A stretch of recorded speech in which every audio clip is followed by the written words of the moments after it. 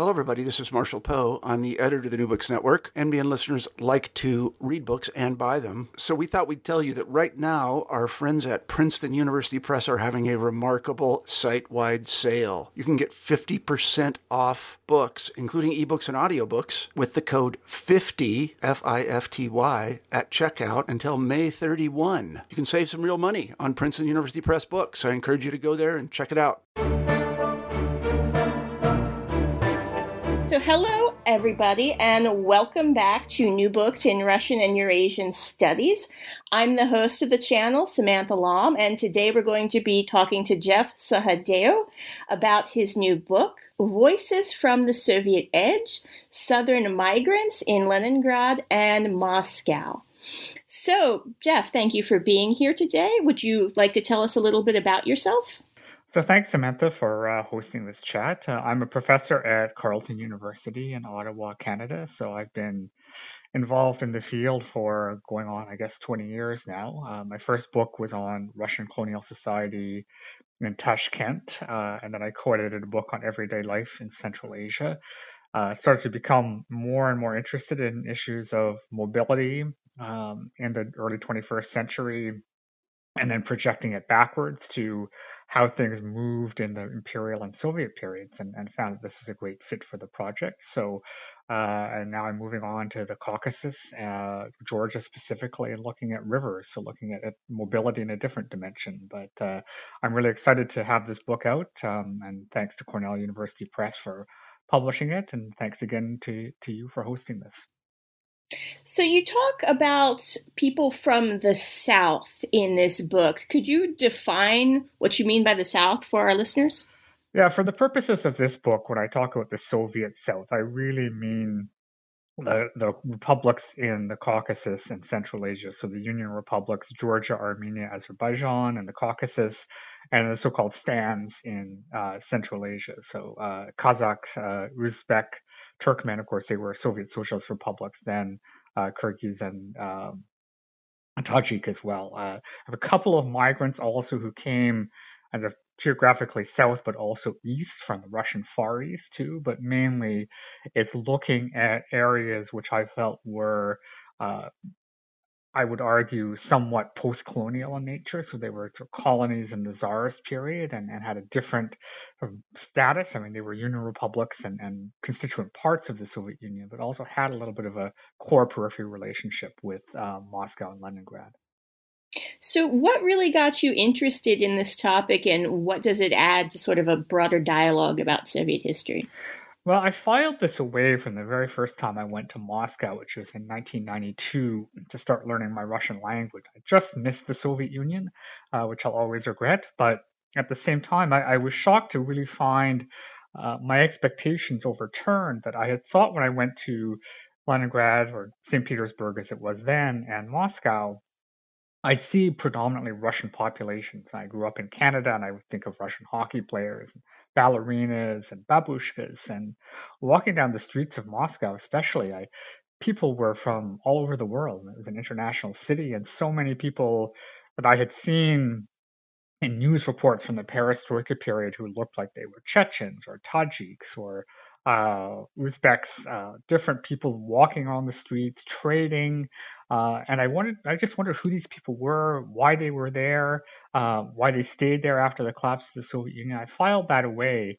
And also started to think about my own family history. My father was from Trinidad and moved to London after the Second World War. And I started to think of a global story of movement of people, for lack of a better word, sort of brown-skinned people who moved to these capital cities of former colonial empires, and thought that this would be a really fascinating story to understand at a very human level what makes people move, and then also to step back a little bit and understand what the broader economic and social and political forces are that drive this kind of movement, and how it relates not only to the time period that we're talking about, but to the contemporary world.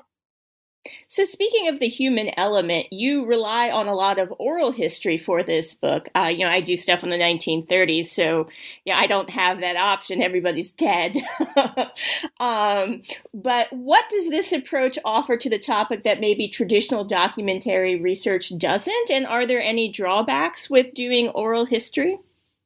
Right. Yeah. My first book was on the imperial period of the 1920s, and I faced the same thing you did. And I remember walking through Tashkent, the older city, and kind of peeking in the houses that Russian settlers would have lived. I thought, I just love to be able to talk to these people.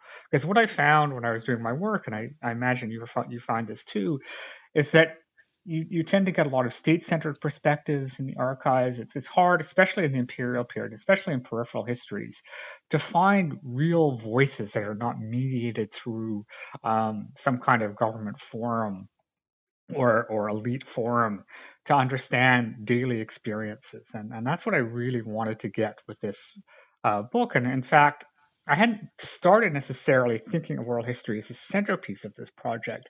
But I also, when I started to look at trying to find evidence of these people that I saw when I was in Moscow in 1992, it just wasn't there in the archives. I mean, migration isn't really a topic the Soviets talked about in terms of internal migration. It wasn't easy to find evidence in the archives. The press was very quiet on this. They wanted to talk about Moscow and Leningrad as an international city. So I wanted to uncover these people's voices simply, first of all, but then also look at aspects of life that normally don't get picked up in written documents. So that would mean everyday life, daily encounters. What I found was really interesting that I didn't really think too much about was I got a sense of emotion in the interviews, that people would be able to talk and I'd be able to interpret how they were feeling now and then how they felt at the time, based on the words they used, even as there were cracks in their voices, and you could control the interview. I could just ask subjects what I wanted and get a sense of how to guide the book. Now, like you mentioned, there are a lot of drawbacks to this approach, or challenges, maybe I should say, to this approach also. And it's a relationship between you and your interview subject, and it's as much about them and what they want to get out of the interview as it is about what you want to get out of the interview. So I noticed that these subjects were using this opportunity to think through their own life paths and choices through the window of the present. And there's a sense of subjectivity there, obviously, and performance that has to be accounted for. And I'm sure an interview, and I know I did many of the interviews myself.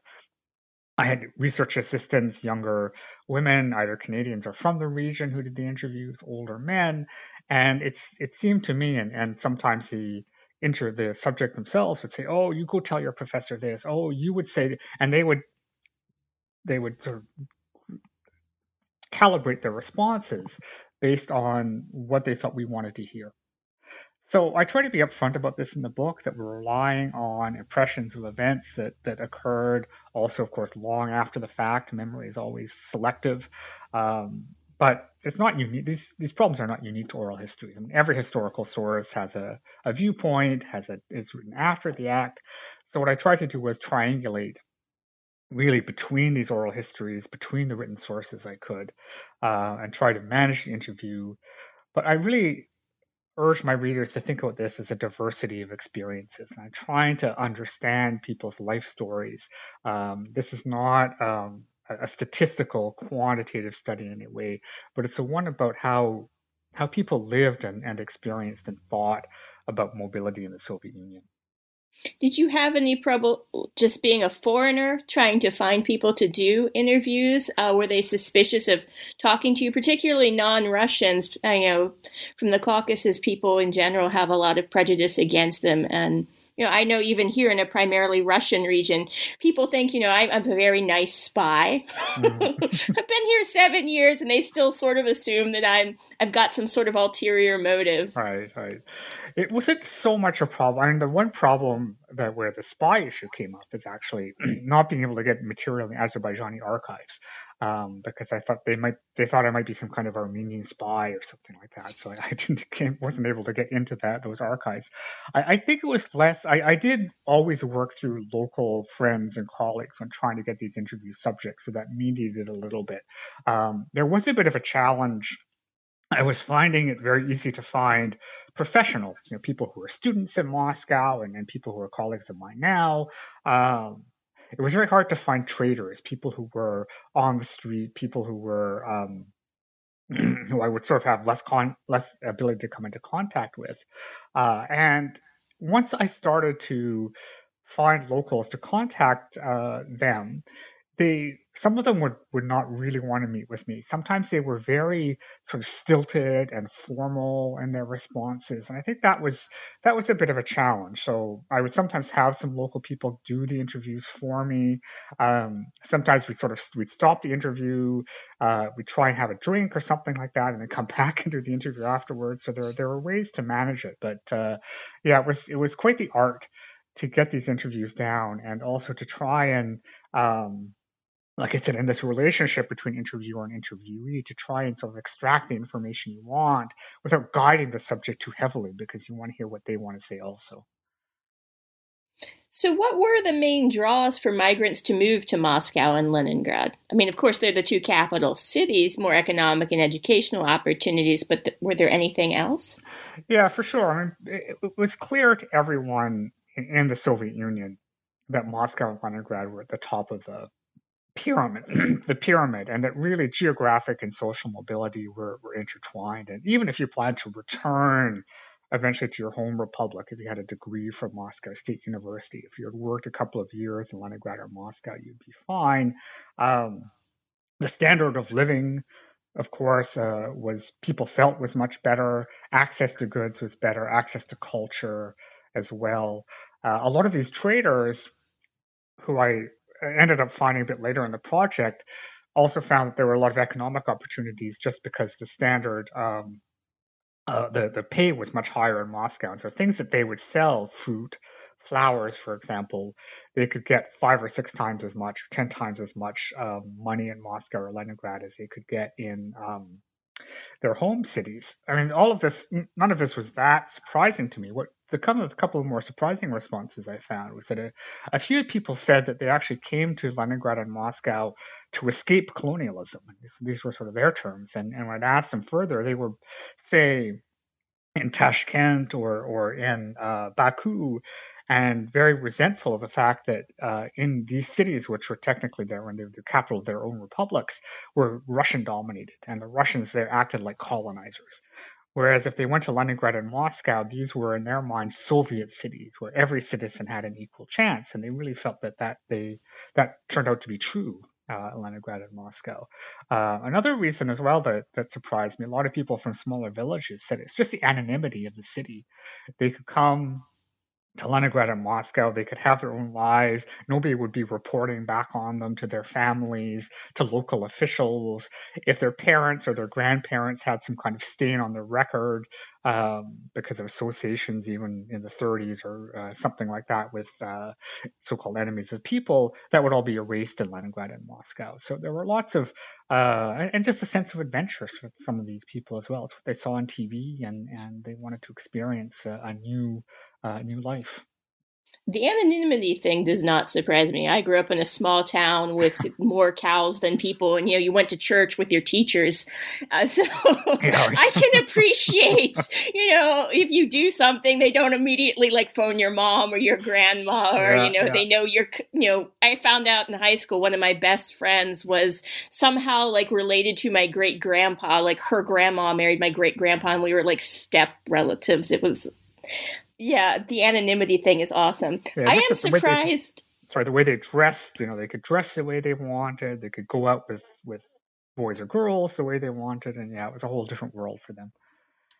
I am surprised that they thought they could escape colonialism by basically moving to what had been colonial capitals, though. Mm-hmm. I mean, that is shocking. Yeah, that really surprised me. And I think again that was the propaganda of the friendship of peoples, and the idea that Leningrad and Moscow were these centers. And of course, they had reports from Leningrad and Moscow from friends and colleagues saying, "Oh, this is great. We can do whatever we want in the city." And I think they saw it that way. And somehow, I think maybe behind their own words was the fact that in Leningrad and Moscow, it didn't bother them that they would have to speak Russian because it was a Russian capital.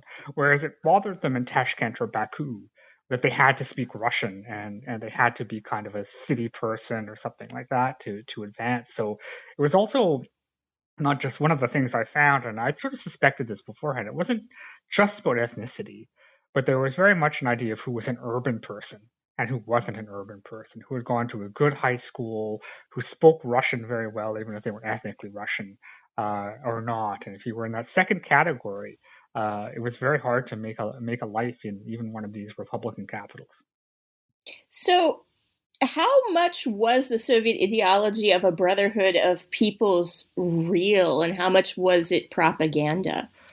Well, I mean, this was a really fascinating question. It was one that I I really put front and center when I was talking to my colleagues, because when I started thinking about this project and bringing it up just with friends and trying to formulate my questions, they all started to talk about how real the friendship was, which surprised me a little bit because I just saw it in slogans, and of course this was a slogan. This was a Stalin era creation, and Stalin used it quite frequently. But I'd always get invitations from these friends of mine saying, "Oh, you come to my family dinner, and I'll show you I'm Uzbek, and my husband married or my brother married a Chechen and I married a Russian and so on and so forth. And this is a real friendship of peoples and we're all together and come and see it." And I thought, this is interesting. So I put this question in, and most people would start off with the fact that this is a very emotional response for a lot of people, that this friendship was real.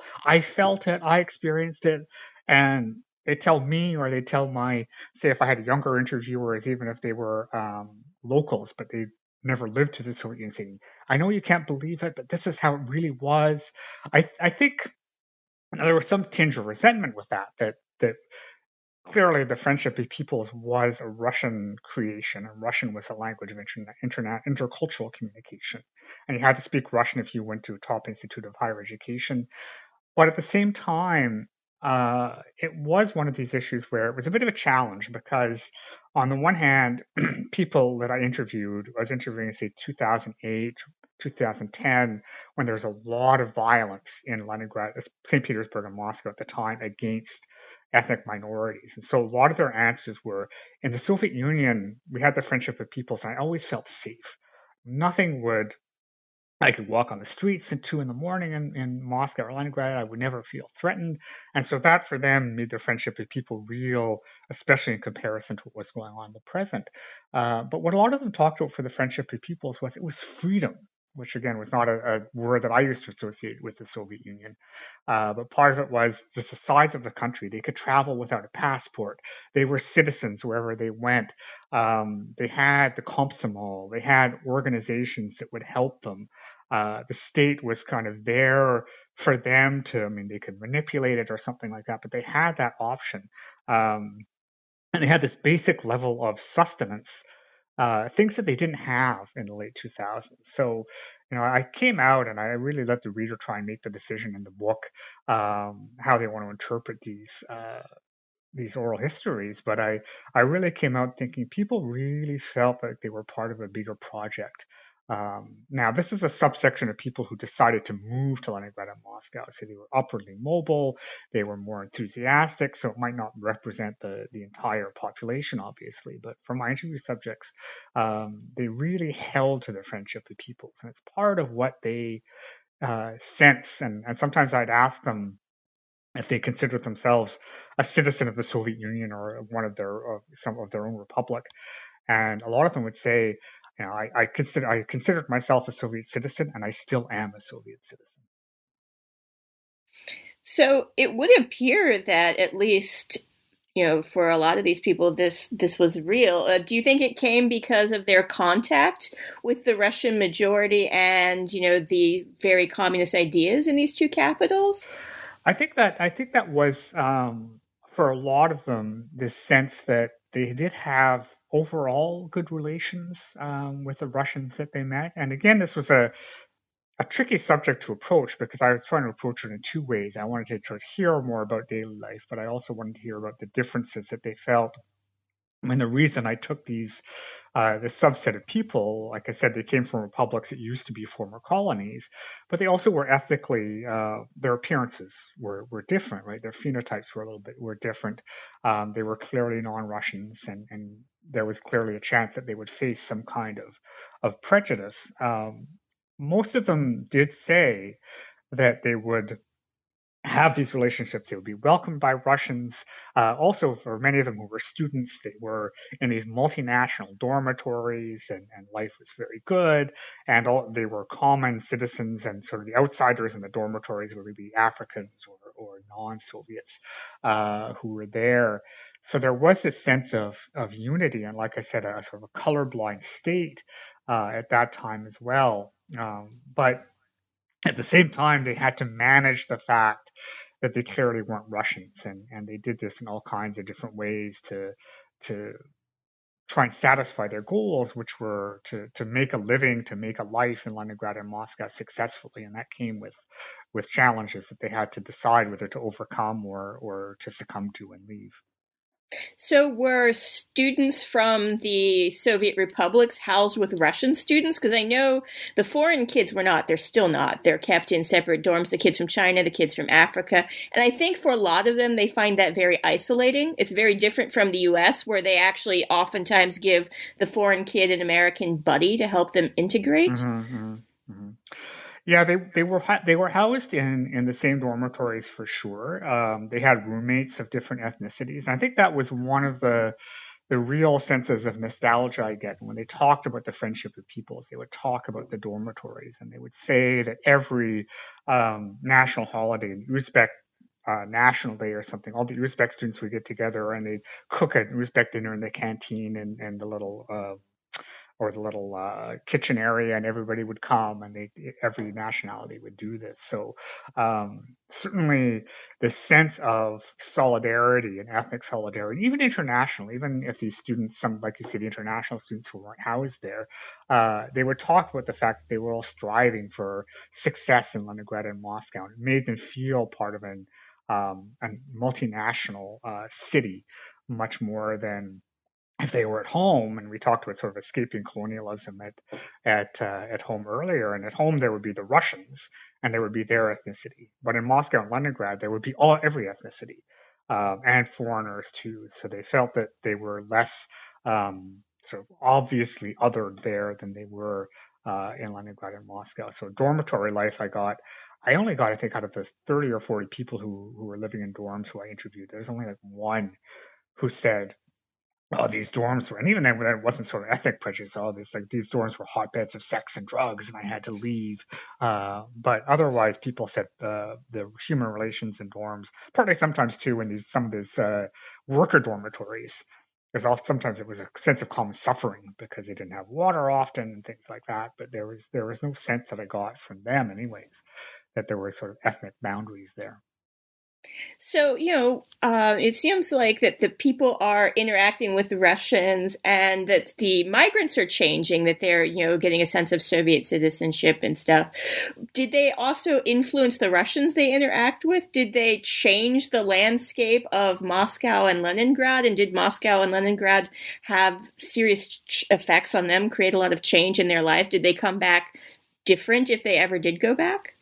Yeah, it's a really interesting question. I didn't, for the purposes of just trying to get this book done, didn't end up doing a whole set of separate interviews with Russians. So it was mainly through word of mouth and through interviewing colleagues that I heard about how they experienced these international, multinational presences in their capitals. And I think based on the stories of contact that I got, certainly they saw these people from the Caucasus and Central Asia in a positive sense, in the ways that it made them feel that they were capital of a superpower.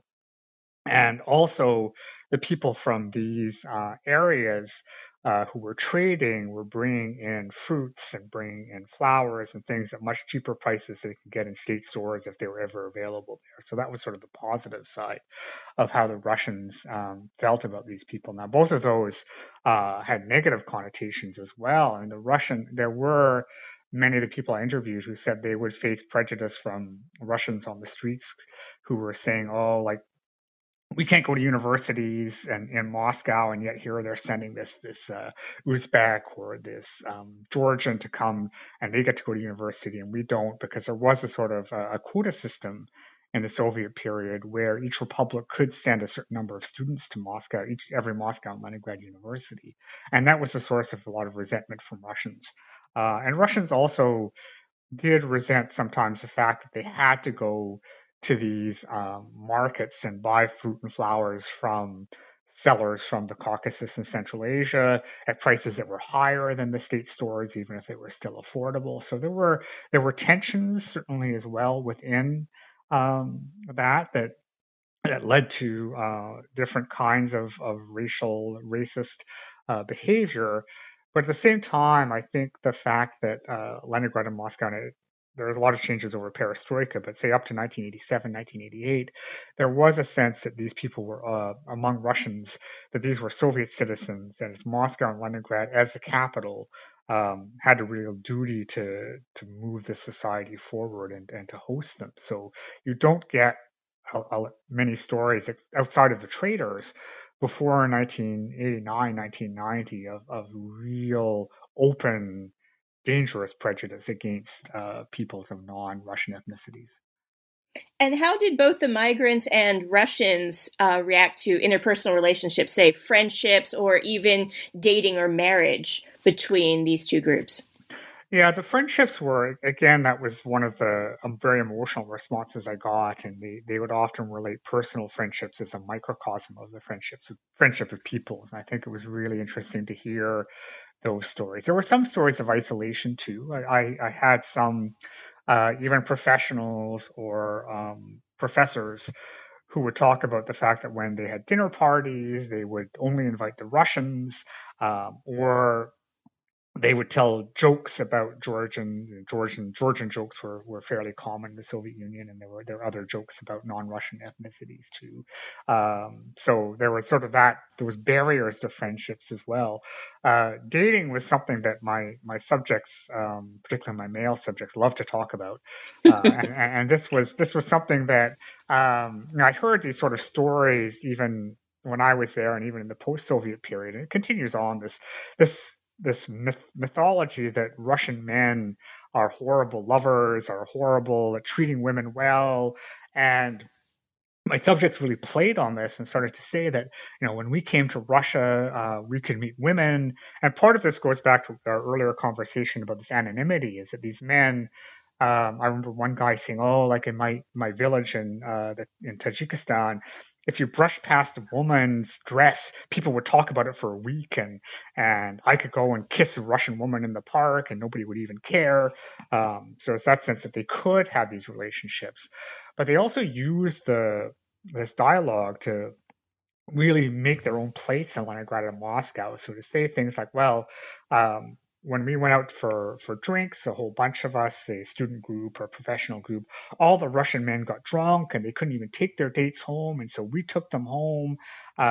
We paid attention to them. We treated them well. And it worked on a couple of different levels. They told these stories on the one hand to say our culture, Central Asia, Caucasus cultures, respect women more. And so women would like us more.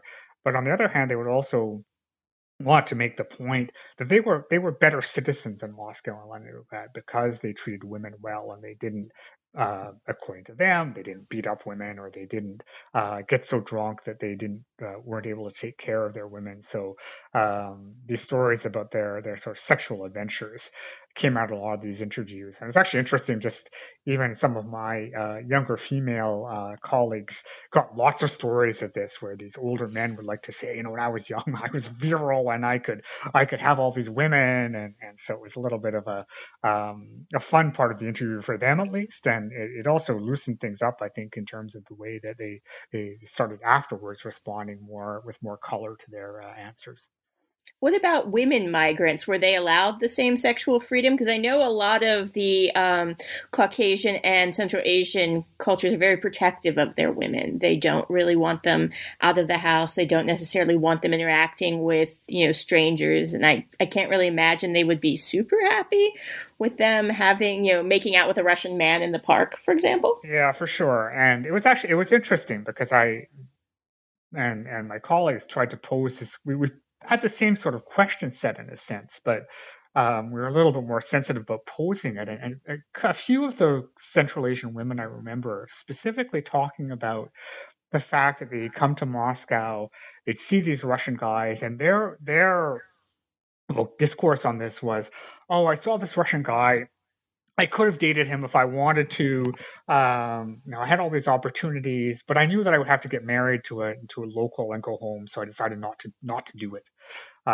So I didn't get any stories from women about themselves going out and dating Russian men, just saying that they could have done it if they wanted to. And I wasn't sure to what extent that was actually the case, or to what extent they didn't want to divulge that to me or not, but I did get the sense that for sure that this mythology was mainly male centered, and it was one of the few real points in the interview set where gender became a real category. I had a really difficult time trying to talk to these women more broadly about gendered experiences, what it was like to be a woman in Leningrad and Moscow, and they just didn't really get the question. It was more the sort of Soviet mythology. We're all Soviet citizens. It didn't matter if you were a man or a woman, and so it was hard to get them to think in the categories that I wanted to, except for this one.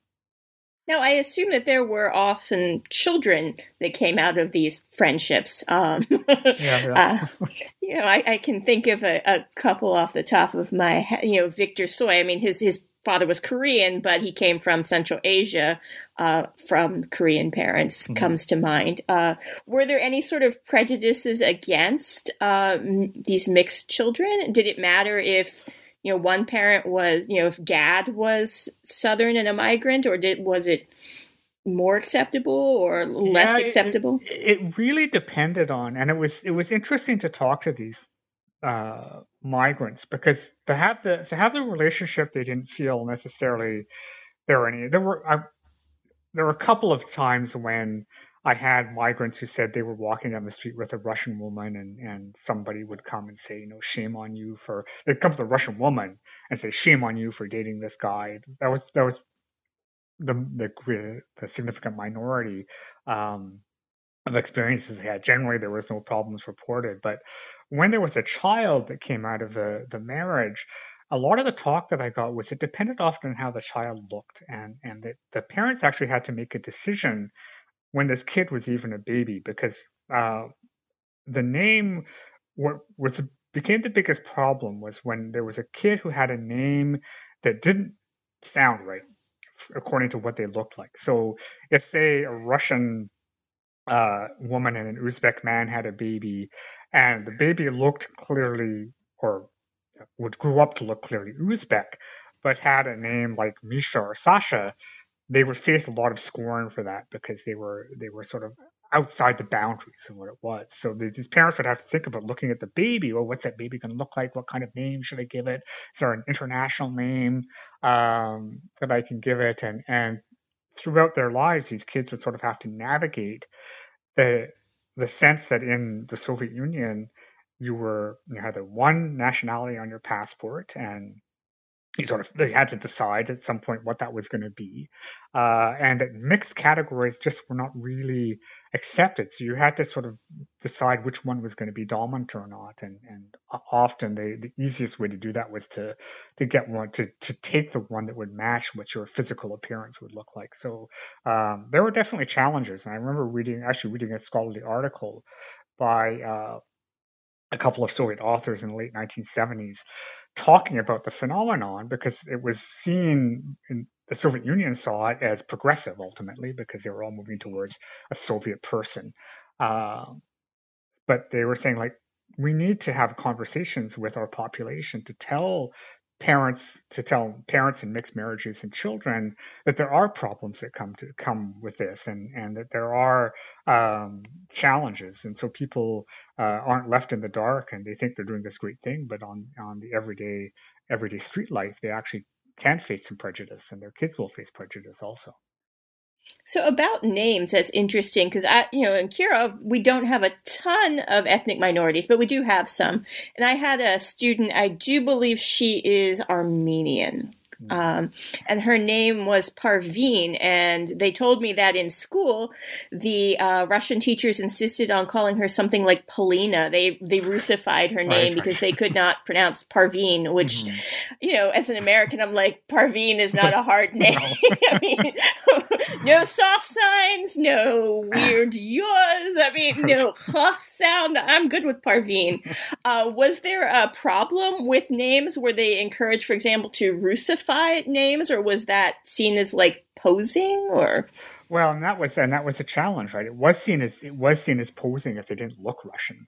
So if they clearly didn't look Russian, it was better. Now they would sort of, and of course the one advantage, I suppose, of Russian names is every name has like 6 or 8 patronymics, and what they would do is they take their Tatar name, say like Nalia or something like that, and then find the Russian combination. So Nalia might become one of the patronymics of Nikolai, for example, and they would use sort of the Russian sort of short form name and then their main name. So there are all kinds of sort of naming strategies that they had, trying, and it was very flexible, just depending on the audience that they were trying to interact with. So if it was a professional group that was more sort of international, they would use a regular name. But if it was, say, they were working in a factory and they were the one non-Russian, they would try to Russify it as they could. So it was one of the things that came out from these interviews, is that people really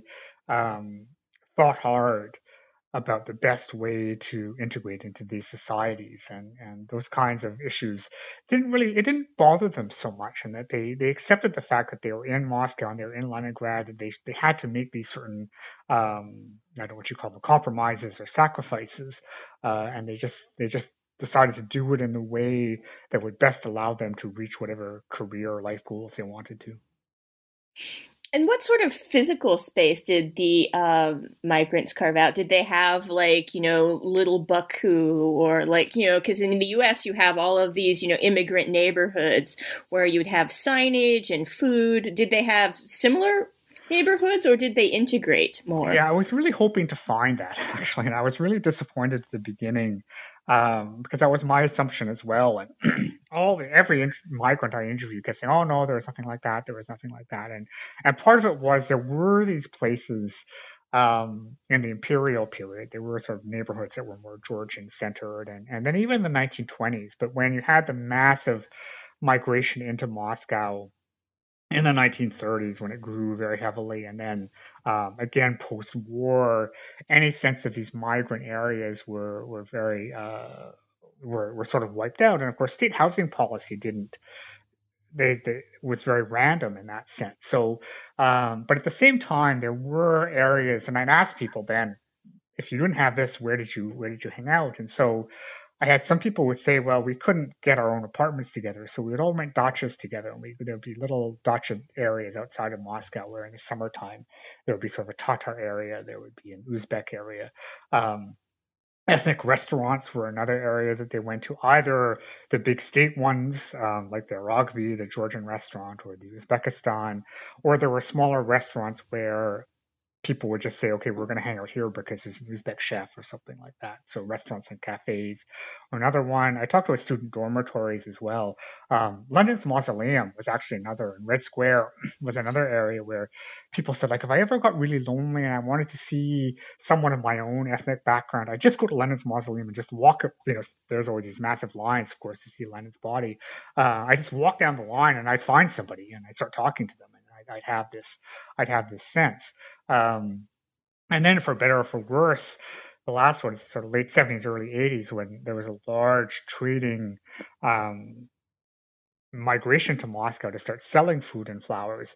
A lot of ethnic groups had neighborhoods that they carved out, and they actually deals with the police that, okay, this Azerbaijani group from this part of Baku would be selling flowers in this neighborhood of Moscow. And so Russians kind of knew that, okay, this is a neighborhood where you can get Azerbaijani flowers. Here's a neighborhood where you can get Uzbek melons because of the sellers, right? So there were sort of areas that these people transformed as part of their presence in Moscow, for sure, and Leningrad.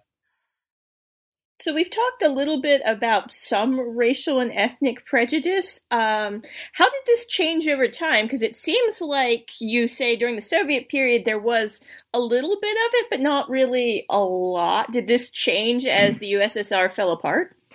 Yeah, it did change over time, and again, it was a really tough question to address, partly because it's very difficult in interviews to talk about racism. People really. And I'm not alone in this. I did a lot of background research on how to bring this up properly and how other oral historians have done it. And there's just no easy way to get people to talk about painful memories. So I couldn't always say that I had gotten down to the bottom of what their experiences were.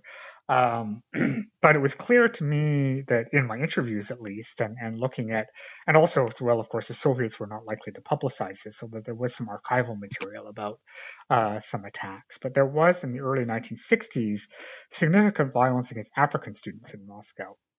And after that, the Soviets really did sort of clamp down on any sort of sense of potential ethnic prejudice.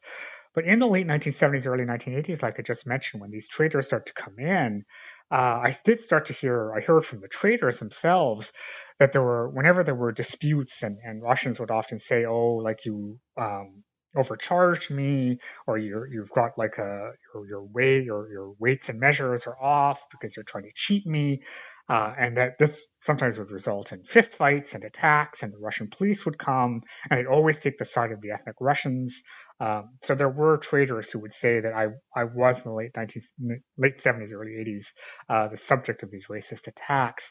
But in terms of more broad ethnic prejudice, certainly by the late perestroika period, I'd say sort of 88, 89, when things started to get worse economically. So I suppose it's not the most surprising in that sense that a lot of my interview subjects said that the streets definitely got more dangerous for them. And certainly in the written sources that they get, one of the things that starts to happen at this time is you're getting with Glasnost on television, in the media, you're starting to get a lot of more openly Russian nationalist calls that turn towards racism. And the first sign of this is actually anti-Semitism, which becomes much more prominent in the early perestroika period. But once it becomes clear that in the Soviet census, the last Soviet census they took in 89 was going to show that Russians were barely clinging to a majority, and the Central Asian Caucasus peoples were much more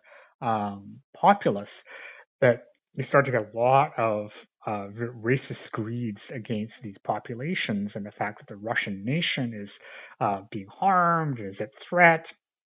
A lot of stories that these people were being Caucasus and Central Asian people would bring AIDS with them, which was a big worry in Moscow and Leningrad at the time. So at that point in 1990, it was one of the calculations where a lot of people went home. Also, a lot of people said they would have these sort of protection groups. They wouldn't go out at night, and when they were out during the day, they would go there at the same time. So it was interesting when I talked to people about turning points in their lives. It wasn't 1991 and the actual collapse of the Soviet Union. So the beginning of 1990, when Glasnost and Perestroika, it really became clear that this was no solution for Russia, and that life was really hard, and that all of a sudden they were no longer welcome parts of Leningrad and Moscow. I mean, I've heard really horrible things from ethnic Russians, too, about the 1990s. Particularly young men said it was not uncommon to be jumped on the street on their way home. I knew several people that carried knives, were seriously injured. I think it was dangerous for a lot of people. How did migrant communities react to the breakup of the USSR? Were they happy? Were they devastated? And how did it affect them now that they were, now in Russia, which was no longer attached to their country? Migrants had to make this very careful calculation as to in the 1990s when things were chaotic all across the Soviet Union. Was it better to be at home with families where their survival strategy would work better? For example, if you were in Tajikistan and your country was surrounded by civil war, you might want to stay in Moscow. Others would come back because, of course, food was much more expensive. There was just a sense of, you had people like Zhirinovsky running around, these sort of open racists, and they were really still here, yeah. But I mean, what happened is you had in the sort of mid 1990s a very, very much a gap in migration, and then in the 2000s, when the Russian economy started to take off after the 98 crash, primarily as oil prices started to go up, that's when there's this entirely new wave of migration that started. And it was actually really interesting because I had found, now when I was in Moscow in the early 2000s, I saw these traders and I thought, okay, I can go interview these people. And I tried, and I had colleagues of mine who were Russians in Moscow who, when I was in Canada, said, could you just sort of try and do a few interviews for me? But all these people were young, right? They were 20 and 30, and they weren't the sort of the people who were there in the Soviet period. It was a new generation. So we couldn't use them as interview subjects. But obviously, there are far more, actually. There's well over 1 million people from the former Soviet South in Moscow and Leningrad each these days. So the numbers are even higher. And I would argue it's part of the same phenomenon. It's this network. These networks that built up over the Soviet period, and this former imperial system really that came from the Tsarist Empire when Leningrad, St. Petersburg, Petrograd were the centers of, and Moscow were the centers of the world.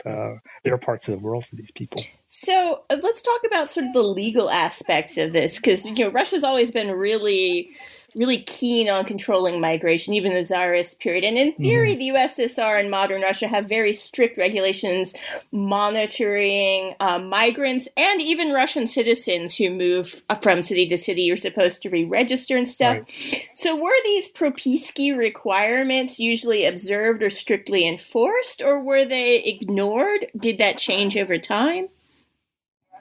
Yeah, it was definitely a sporadic thing, and it was really interesting to interview these migrants and ask them, because this was always a question that I asked, like, did you have one? Did you felt that you needed one? And I got responses that were across the board. There were some people who said, oh, I just moved to Moscow to make more money, and nobody ever asked me for one, so I didn't need one. There are other people who as soon as they got to Moscow, first thing they would do is they try and see who they could pay off to get one, they try and get one that was, they try and forge one, they try and do different tricks to have a propiska, because they felt that if they didn't have it, they would be asked for it. Others who, of course, if you were a student, you got one. And also if you were a former demobilized soldier, you could get one as well. So there were campaigns that were going on, like, for example, just before the 1980 Olympics in Moscow, there was an effort to really so-called clean the streets, and a lot of these southern traders got caught up in this, and they were what was called taken to the 101st kilometer. So that was outside the 100-kilometer zone where you needed a propiski. So there was a sporadic nature of this enforcement. But I think more than that, it was really the nature of the knowledge that there was technically, legally, you needed a propiska. So the people who came to Moscow often were the ones who didn't care about that. So if they thought, like, forget it, I'm just going to move to Moscow and I'm going to make my way. And those people actually succeeded because Moscow's populations and Leningrad's populations, because of these propiski regulations, were getting older, were getting sort of grayer. They weren't able to really satisfy these labor requirements. So it was a space for them. Whereas there were some people from even nearby Russian villages who said, oh, I'm sure I'm going to need a propiska, so I'm not going to come. So in fact, the irony of the propiski regime was that probably lessened migration from nearby areas but didn't lessen it as much from faraway areas where the economic situation differentials were greater, and people were willing to take more of a risk to come to Moscow, knowing that at worst you would get kicked out again. But it's not like you would lose citizenship, and it wasn't like today where the threat of violence was quite the same. There were police often who would take bribes or who would insist on bribes, for sure. Especially street traders would have to often pay off police. But for many of them, the risk was worth taking. So my last question is, how does your work fit into current conversations on migrants in the U.S., the EU, and even in Russia? Yeah, I think the more I looked at it, and I really thought of this project at the beginning as a Soviet project, but at the same time, this really is one that speaks to a period in time that is based on the same phenomenon that's even greater today, and that is this migration from former imperial peripheries to former imperial cores, whether that be migration to London or to Paris, especially the 20th century, to the United States now from Latin America. It's all a system where from the end of sort of more formal imperialism and colonialism, where these colonies were just sort of forgotten about, and really the economic relationship between peripheries who were supplying raw resources with less opportunities for social mobility versus these cores, they continue to persist, and in fact, it's worsening over time, and we can see that with the massive migration now, with everything that Trump is trying to do. Right, these people are still coming from Central America, from Mexico, and the migration to Moscow and Leningrad, even though these are separate countries. The numbers are much, much higher. And what I was just talking about in terms of the last question, you were talking about sort of these legal requirements. And I would argue, and it's not just me, I mean, this is sort of more of a global the knowledge among many scholars of migration, is that this is all part of it's a deliberate strategy, and that these countries, these wealthier countries or these wealthier cities like Leningrad and Moscow, they need this disposable labor force. They need young people to come, to bring energy, to work for low wages, to satisfy a lot of the needs in the service sector, with the occasional sort of skilled migrants as well. They need the sort of global talent also. But the fact that these people can be ejected if need be, if the economy turns or if social prejudices get too high and they have an unofficial status, that's all good from the state's perspective. So it's sort of a double game that the states are playing. And the migrants are trying to sort of fit themselves within that game. I think that's a global story. Well, thank you very much for talking to us. I think we've probably taken up enough of your time. So thank you for being on our program. Yeah, and thank you very much for hosting, Samantha. It was great to have this conversation, and I look forward to listening to how other people react to the book. And really, it's a journey that I want to take people through and really have them think for themselves about how these life experiences tell us things about the Soviet Union as a whole and the people who lived in it.